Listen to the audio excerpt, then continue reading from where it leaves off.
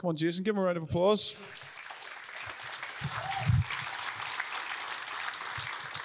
So for those of you who don't know, just over these last few mornings in the summer, we've been taking 5 minutes or so just to interview somebody in our church, somebody quite new or somebody maybe that we just don't often hear from, to allow many of you who have been coming to the church for a while to get to know people and to understand the type of people that we have in our church. And so Jason, fine looking young lad that he is I know is here with us this morning. And so Jason, maybe a number of people maybe don't know you or your family, so start off by telling us a little bit about who you are, your family, your expanding family, and what you do. Is that okay? Yeah.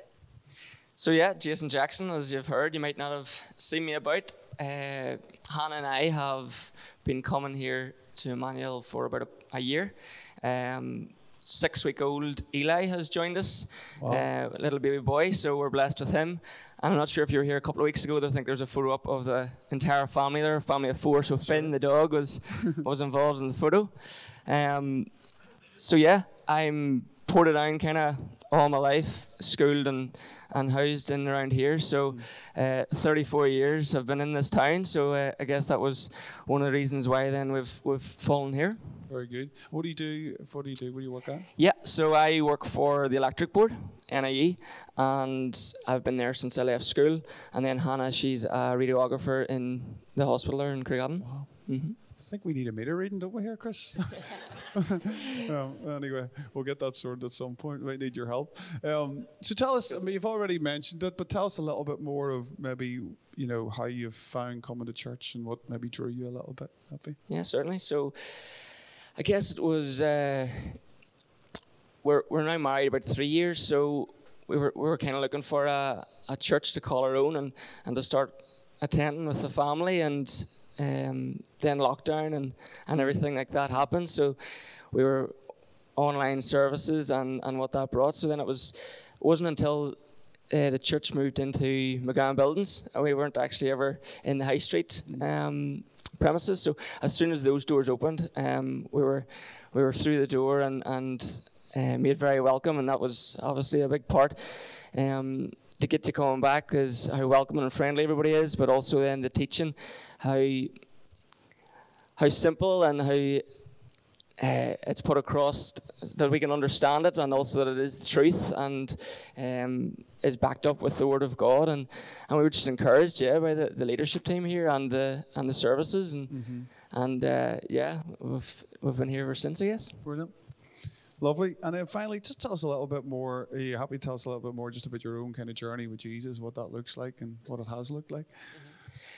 I've kind of been blessed growing up in a Christian home. From an early age, I've been attending a lot of kids' outreach things and services, Sunday schools and like that. So I guess from an early age, I've had a Christian walk or a relationship and a knowledge of God and who He is and what He's done for me.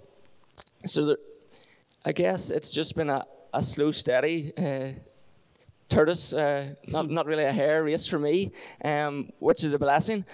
I think a lot of things like summer camps and like Sunday schools, youth fellowships, mission trips, just as you've grown older, have really spoken into my life and encouraged me.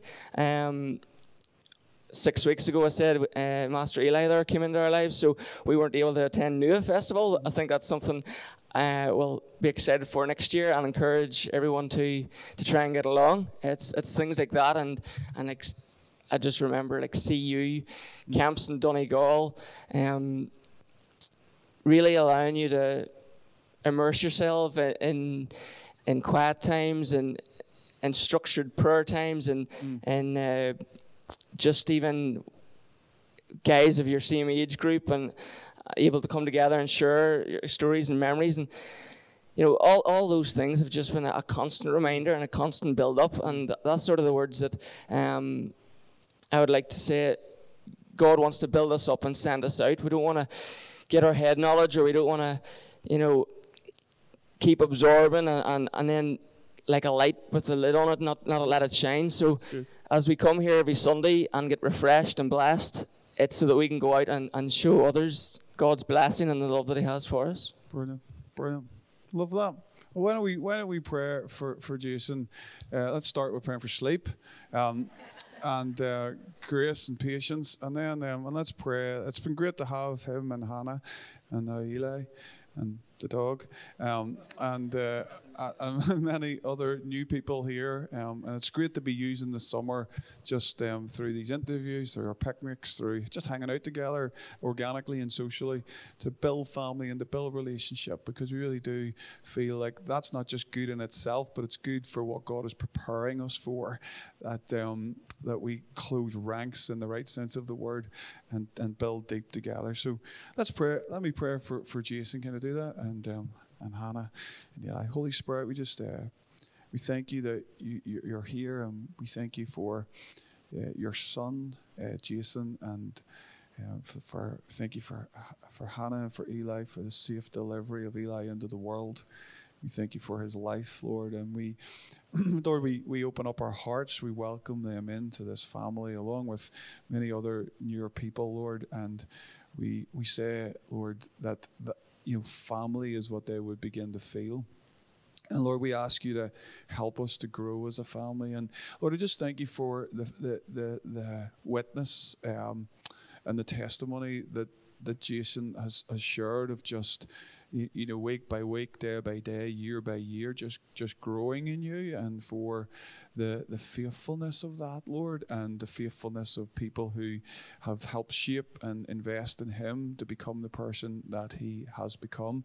But we do ask you, Lord, Holy Spirit, that in this next season, we pray for even more. Lord, we thank you for the deposit that's in his life and in his heart and in this family's life and hearts. We just pray that you would stir it up now, Holy Spirit, that you would come and bring them into fresh seasons in you, deeper depths, higher heights.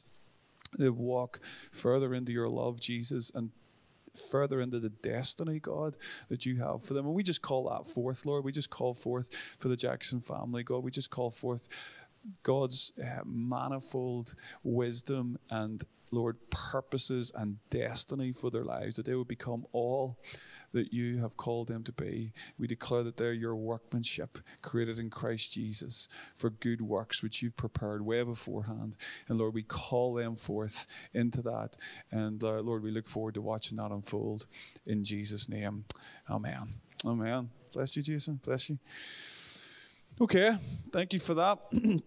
Have another interview next week. Let's invite Trevor to come. Want to head Trevor? There you go. Give Trevor a round of applause too, would you? Thank you. Trevor, this is Trevor Kane. If you don't know, Trevor's going to share with us this morning. It's great to have you, Trevor. I'm going to pray for Trevor quickly as well. Lots of prayer this morning.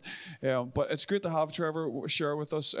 When the church started, there was a number of us that kind of journeyed, obviously, from Emmanuel Lurgan across and thought that God was calling us to do something. And then that was kind of merged with people from UBV, and you know the story. And then just at the start, there were a handful of people that also kind of showed up that weren't part of neither of those, but became like very foundational to us. And Trevor and Vivian were one of those couples and people, and it's been amazing for us to have them as part of this church. And Trevor's led church before. He's been a pastor and still is, but one of the things I just really love about Trevor and want to honor about Trevor is for all he's led and preached, and he's never pushed himself forward once. He's cleaned toilets, welcomed people at doors, opened up and closed buildings, counted money at the back, done all the donkey work, and I just really want to honor that in him as he comes to share with us this morning. So let's share a hand out to Trevor. God, I just thank you for this man of God. Thank you for what you've done in his life and on his life. And Lord, we just honor his servant heart and his pastoral shepherd heart. And Lord, we pray that you would just help him this morning to feel free, to flow from that place, to bring who he is under your anointing to this body this morning as he shares from the Psalms in Jesus' name. Amen. Bless you, Trevor. Well, thank you for the introduction, Al, and the fact that I don't need to introduce myself. Al's done it for me. And it was interesting. I was amused to hear there too. He mentioned opening up and closing up as one of the things that I do. And just last week, I opened up for a couple of our good Lurgan brothers to come in and do some work. And Al mentioned that we need a meter reading. And I had got a text message from Alan asking if I could read the meter and send the reading to Lenny. Well, that's now an impossibility, because our Lurgan brothers have built a wall in front of the meter. So we now need them to come back and try and fix that. So Lenny will have to wait on his meter reading for a wee while.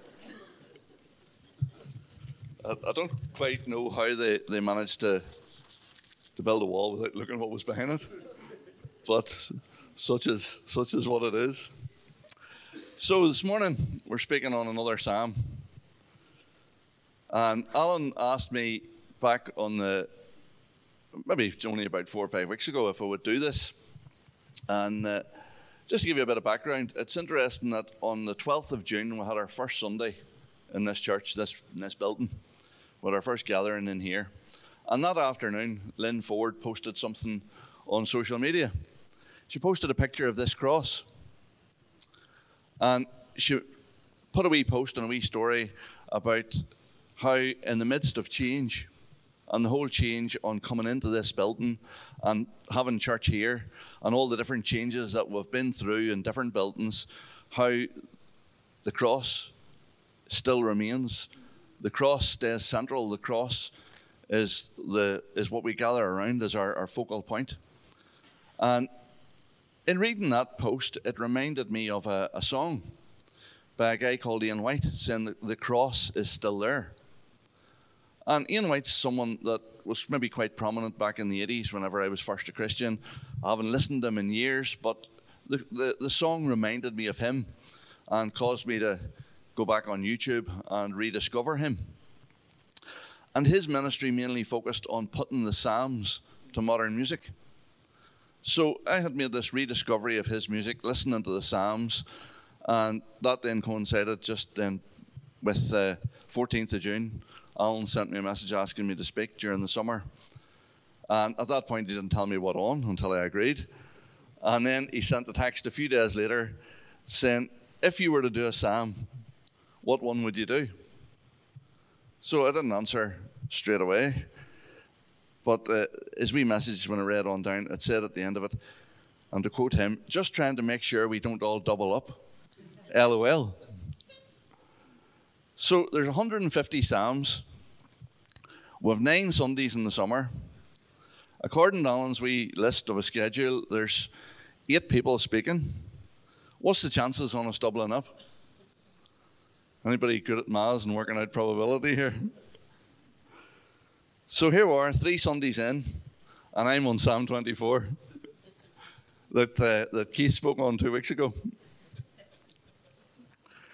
So as I thought about what I would do, Alan had put in his message about what might be your favourite psalm, or the psalm that you feel led to speak on. And, you know, as he's described my background there, I'm someone that has, you know, if you speak maybe just once, you might speak on your favourite thing or testify what's familiar to you.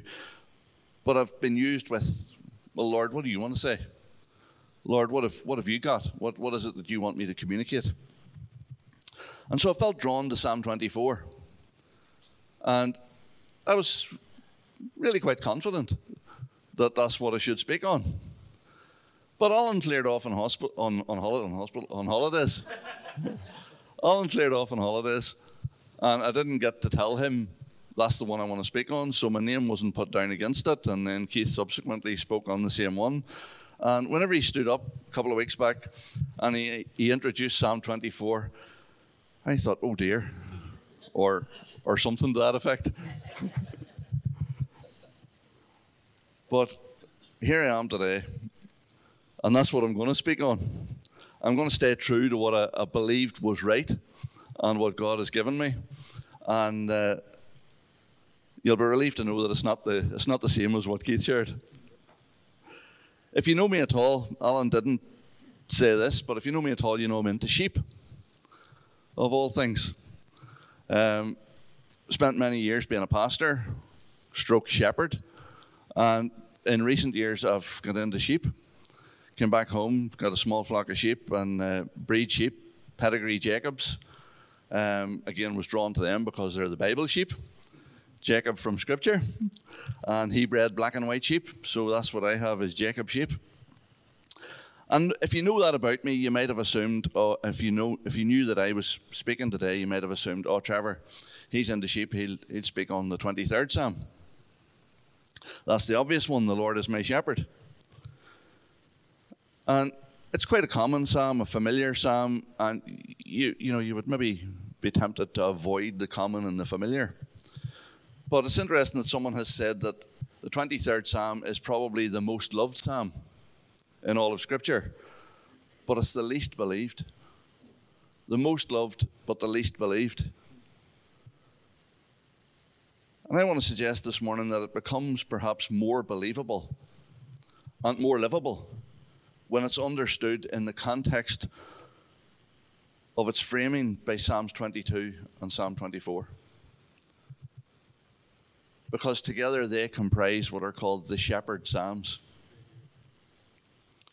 Why is that? If you read them, you might think, well, there's not a whole lot there about shepherding other than the Lord is my shepherd.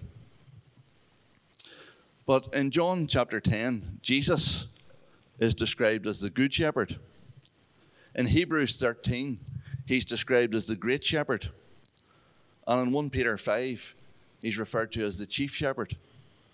So the good shepherd, the great shepherd, the chief shepherd. Shepherd Psalms, Psalm 22 is all about the good shepherd laying down his life for the sheep. Psalm 23, the great shepherd in his resurrection life, living his life, guiding his sheep. And 1 Peter chapter 5, where he's referred to as the chief shepherd, then reflects on Psalm 24, where he's the chief shepherd coming again in power and in glory to bring everlasting blessing. So why can the Lord lead me through the 23rd Psalm, take me beside still waters, take me through the valley of the shadow of death? Why does he prepare a table before me in the presence of my enemies? How is he able to do all of these things?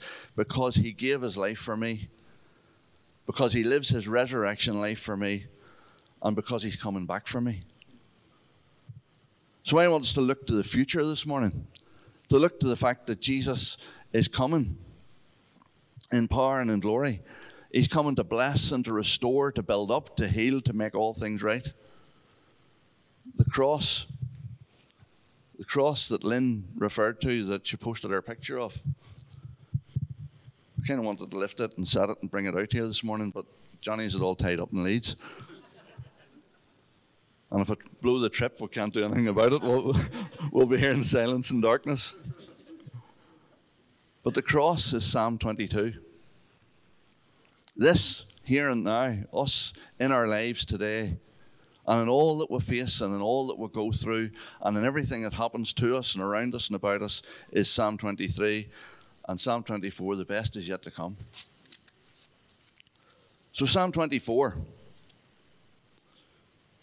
Psalm 24, a Psalm of David.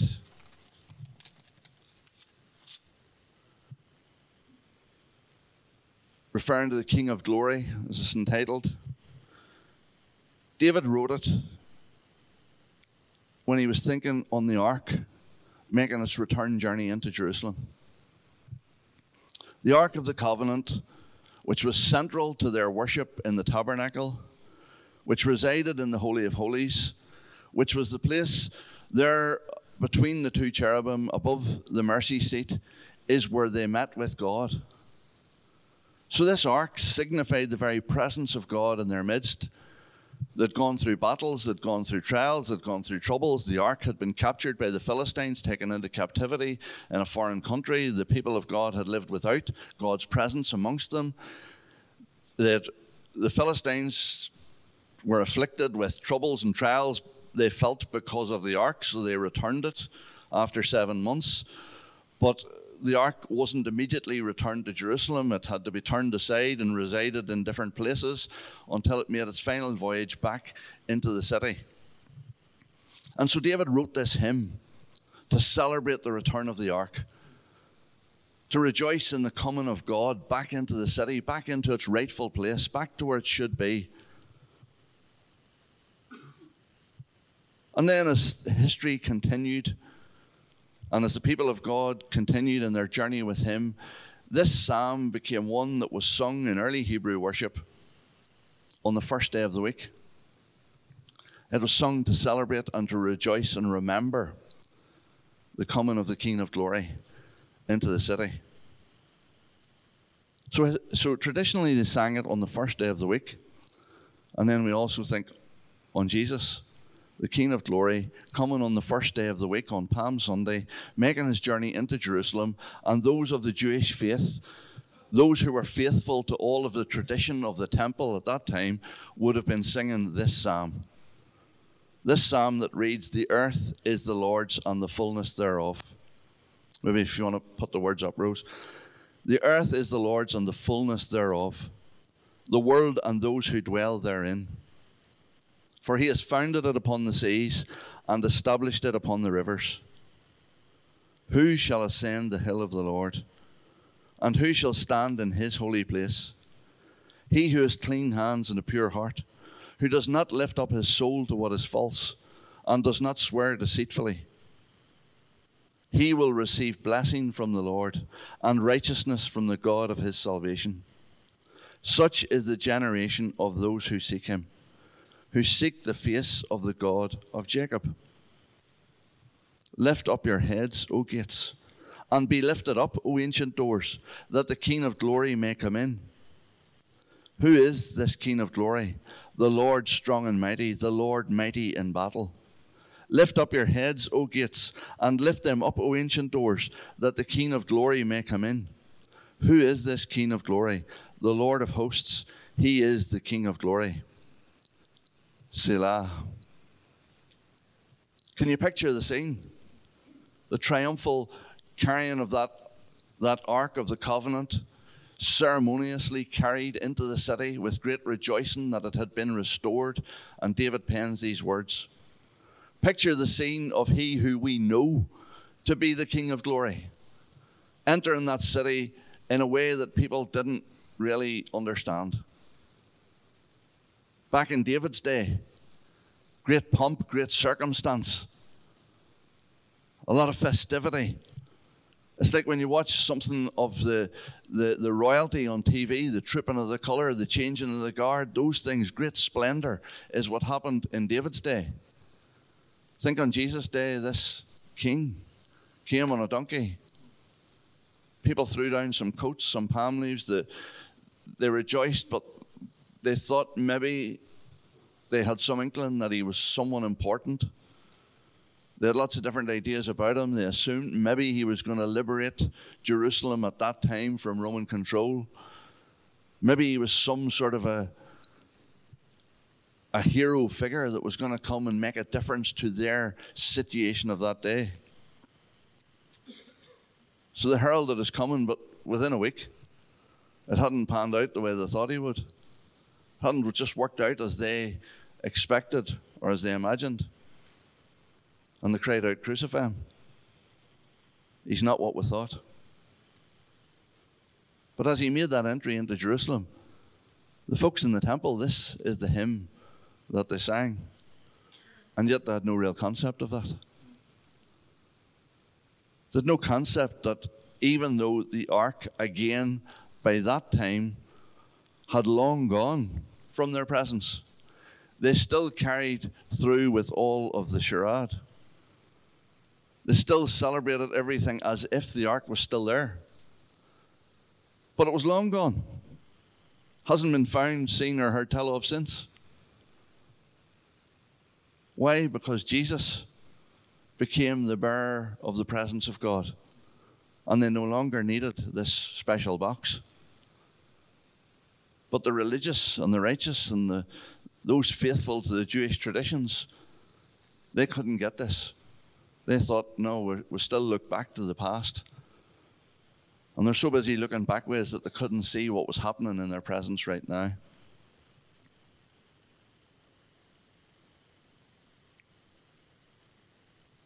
But how does that relate to us? That's what the psalm meant when David wrote it. That's how you can see perhaps some degree of prophecy and of it being a messianic psalm in light of what happened in the coming of Jesus, in his triumphal entry into Jerusalem. But how is it seen in the light of what I was describing earlier, in the coming of the chief shepherd?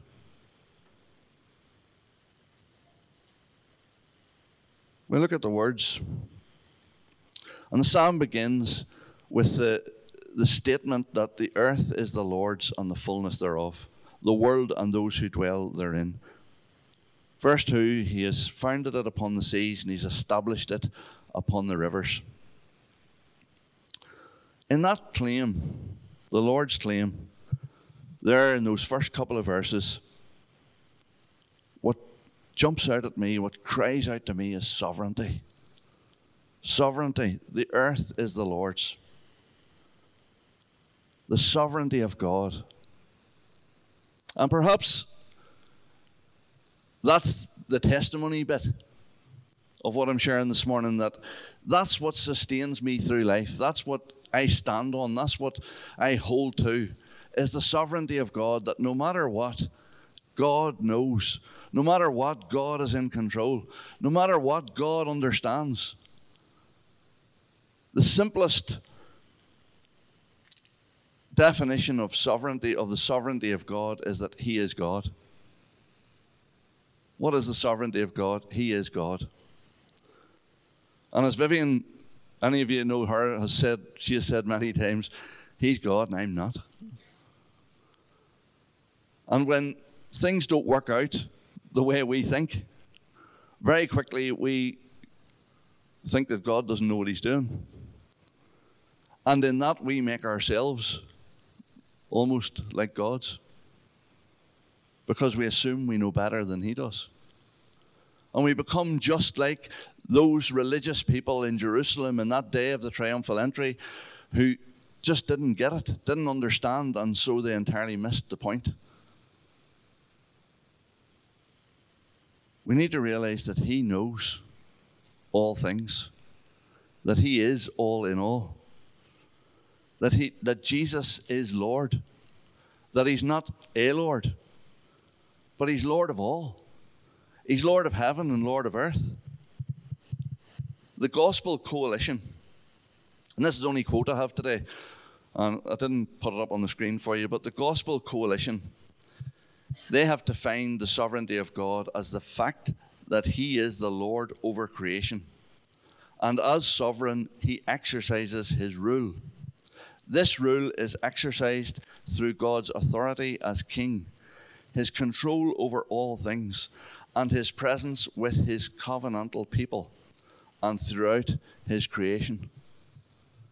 Do you know, whenever you stop getting tangled up and twisted up in how things might be, could be, should be, could have been, all of that, and just surrender to the fact that he's God and he's in control, it lifts a great burden in life. And it helps me to live in the light of Psalm 23, that he is my shepherd, that he does walk with me, that he does guide me, that even though I don't understand it, don't get it, can't make sense of it at times, it's not about what I think, but it's all about what he thinks. It's all about what he's doing. And that's exactly how it is even within our outlook of this church, that it's not about us. You know, seats and curtains and carpets and all of these, yes, they're nice and they might make it a wee bit more comfortable for us, but that's not what we're here for. We're here for him. We're here for his kingdom. And as Alan said earlier this morning, where he is, there's his kingdom. So I see the sovereignty of God in all of this, the kingship of Jesus, that he is the King of glory. And that then brings us to the Lord's call in the next few verses. So there's the Lord's claim and then the Lord's call. Who shall ascend the hill of the Lord? Whenever you read that, or whenever I read it out to you, or whenever you think that, who, it's asking a question almost. Who shall ascend? Who shall stand in this holy place? Who's quick to put up their hand or stand up and say, me? Me, I'll be the one. I'll stand. I'll be the one that ascends that hill. there any volunteers? Anybody that thinks, yes, me, I'm the one? No, we're not so quick, because it very quickly in the next verse comes into, he who has clean hands and a pure heart, who does not lift up his soul to what is false, who does not swear deceitfully. And we'll hang our heads. And we'll think, I'm not good enough. Am I right? Is there one of us here today that thinks I'm good enough? Yes, I'll be quick to volunteer. No, because we'll be shot down by everyone else around us thinking, look at their ego. Look at Big Head over there. Who do they think they are? Because the rest of us wouldn't feel that confident to say that we're good enough to be in that place. And so we carry away from that condemnation. We think, I'm not good enough. I could never be good enough. This is what God's calling of me. This is what God requires of me. And here I am, I'm rubbish. I get it wrong all the time. I trip up, I say the wrong thing, I do the wrong thing, I think the wrong thoughts. It couldn't be me. So we discount ourselves and dismiss ourselves from that call of God.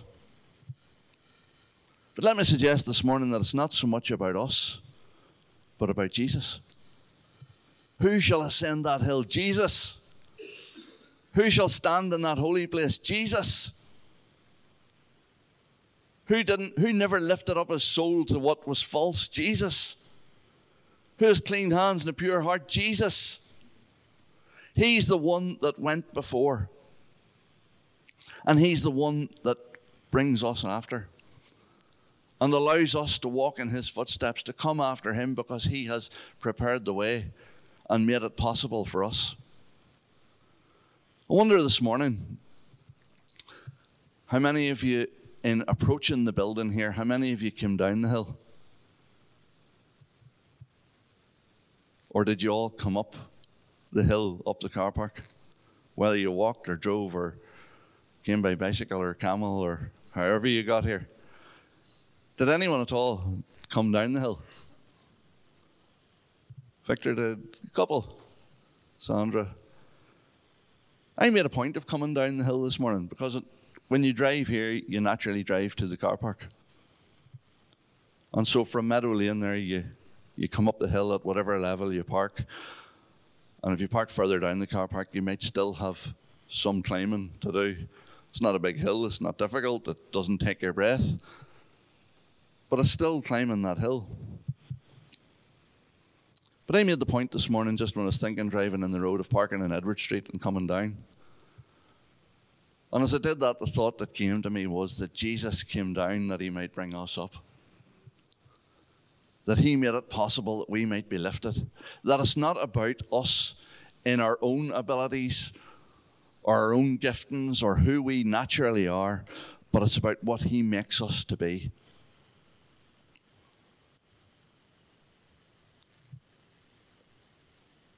Verse 4 puts it about clean hands.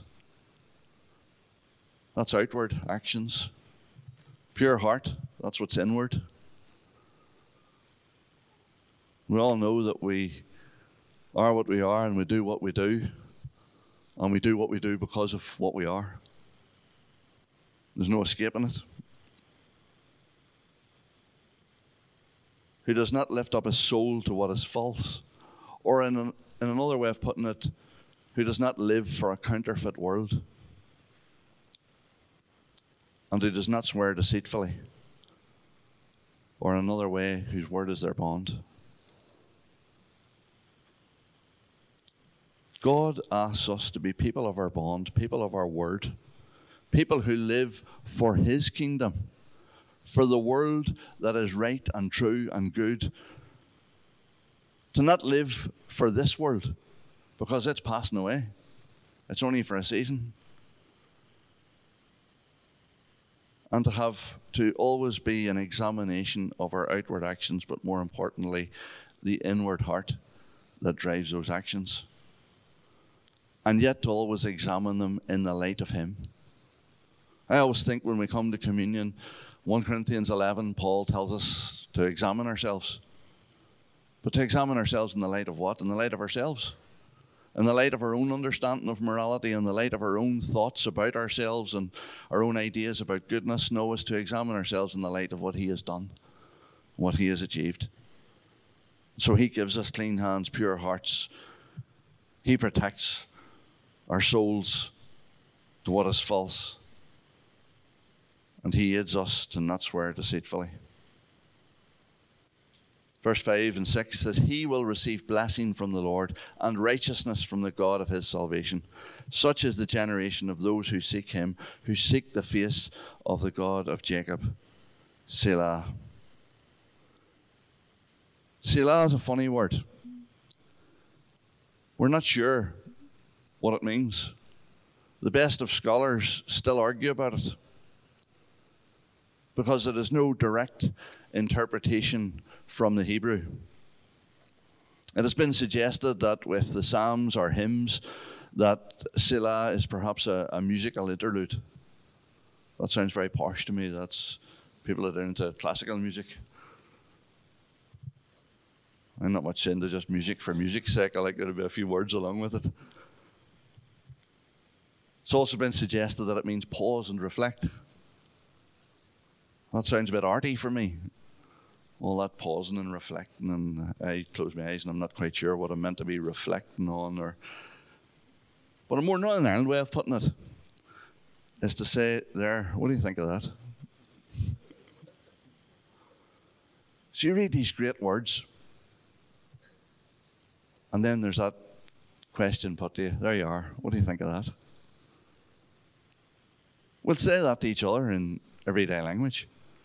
We'll tell our friends something that has excited us or something that we deem to be important.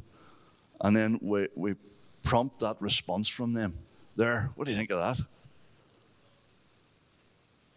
So think of it that way. Receiving blessing from the Lord, righteousness from the God of our salvation. Such is the generation of those who seek him, who seek the face of the God of Jacob. There you are. What do you think of that? Blessing and righteousness.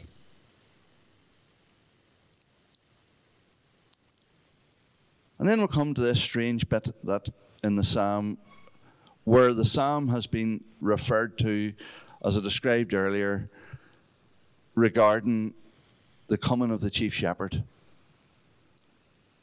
At the end of all things, the coming of the Lord of glory in the clouds. But some people see it in the light of ascension. And in these last few verses, I see both. Lift up your heads, O gates, and be lifted up, O ancient doors, that the King of glory may come in. What I picture there is that this Jesus, who came in that triumphal entry while this psalm was being sung, who lived his last days in the city of Jerusalem, who made his way under great duress, under great torture, having been cruelly beaten and wounded, being forced to carry his cross, he ascended that hill, and there he was crucified. And in the final moments of that crucifixion, as he gave up his soul and his spirit to God, he cried out, "It is finished. It is finished. The work is done." And he closed his eyes and he rendered up his spirit to the Father. We know that he descended into hell, where he took back the keys of death and of hell and of the grave. We know that he rose from the dead on the third day, and that for 40 days he lived amongst his disciples, encouraging them to go on in the work. And the church was born on Pentecost, and the Spirit came, and Jesus ascended into glory. And what I picture and what I see, that there, this man, this God-man, Jesus, this one who came down that he might be able to bring us up, that this Jesus, he arrived at the gates of heaven, the first man in all of the history of history, to stand at the gates of heaven and to cry out, lift up your heads, O gates, and be lifted up, O ancient doors, that the King of glory may come in. And that then we hear about Peter at the gate, or the watcher at the gate, whoever that watcher it might be, that guardian of the gates of glory. He cries out, who is this King of glory? Who is this King of glory? What gives you the right of access? And there Jesus declares, the Lord strong and mighty, the Lord mighty in battle. Why? Because he was the victor over the grave. He was the victorious one. He had conquered death and hell. There he was, having triumphed in battle. There he is, the one who knew that it was finished, that the work that he had been sent to do had been accomplished.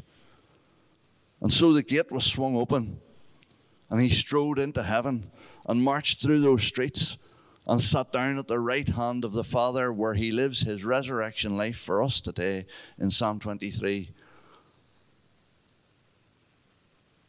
as our great shepherd.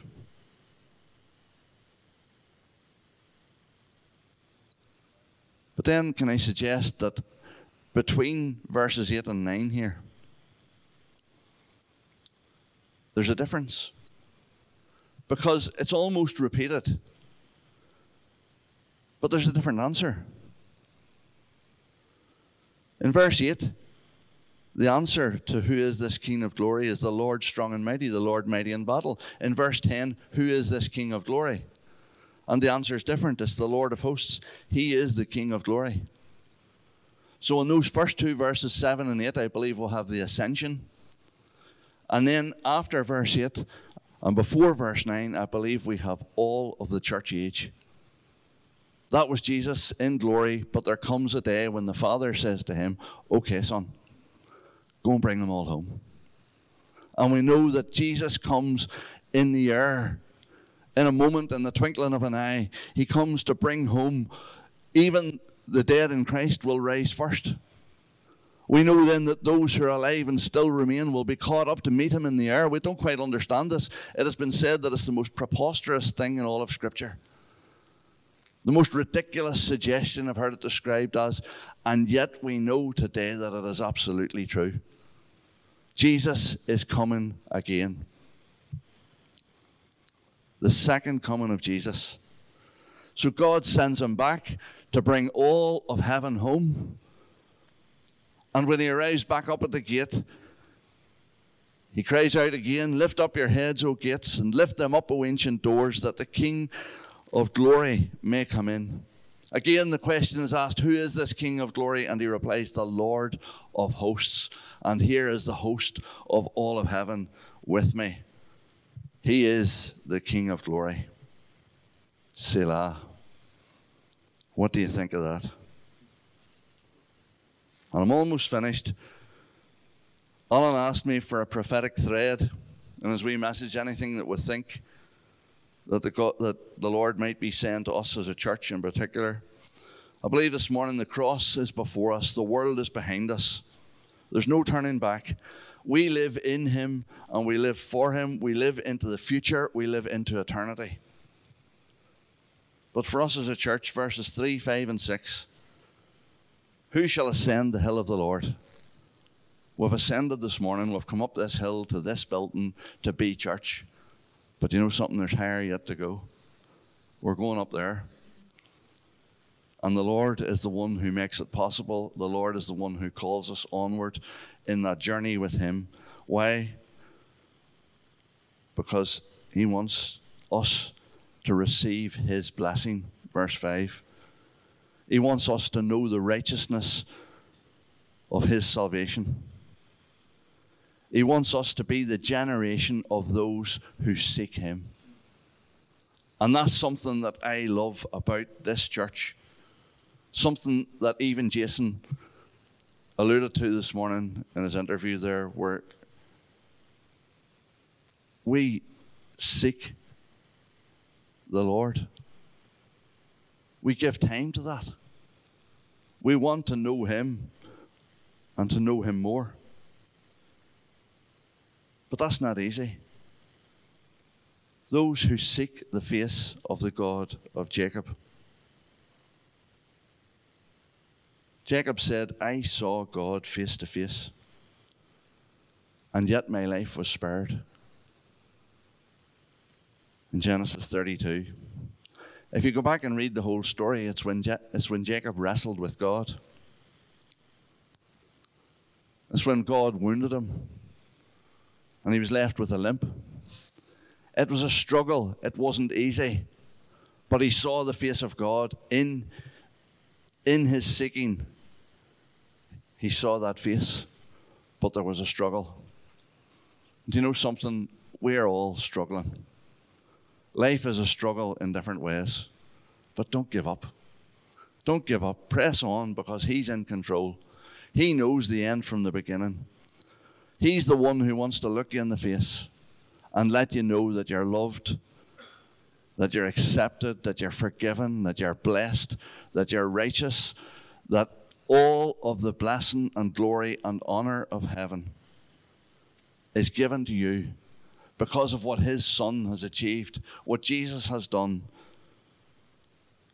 And as it's put to us in 1 Peter, when he's referred to as the chief shepherd, we're given a crown of unfading righteousness.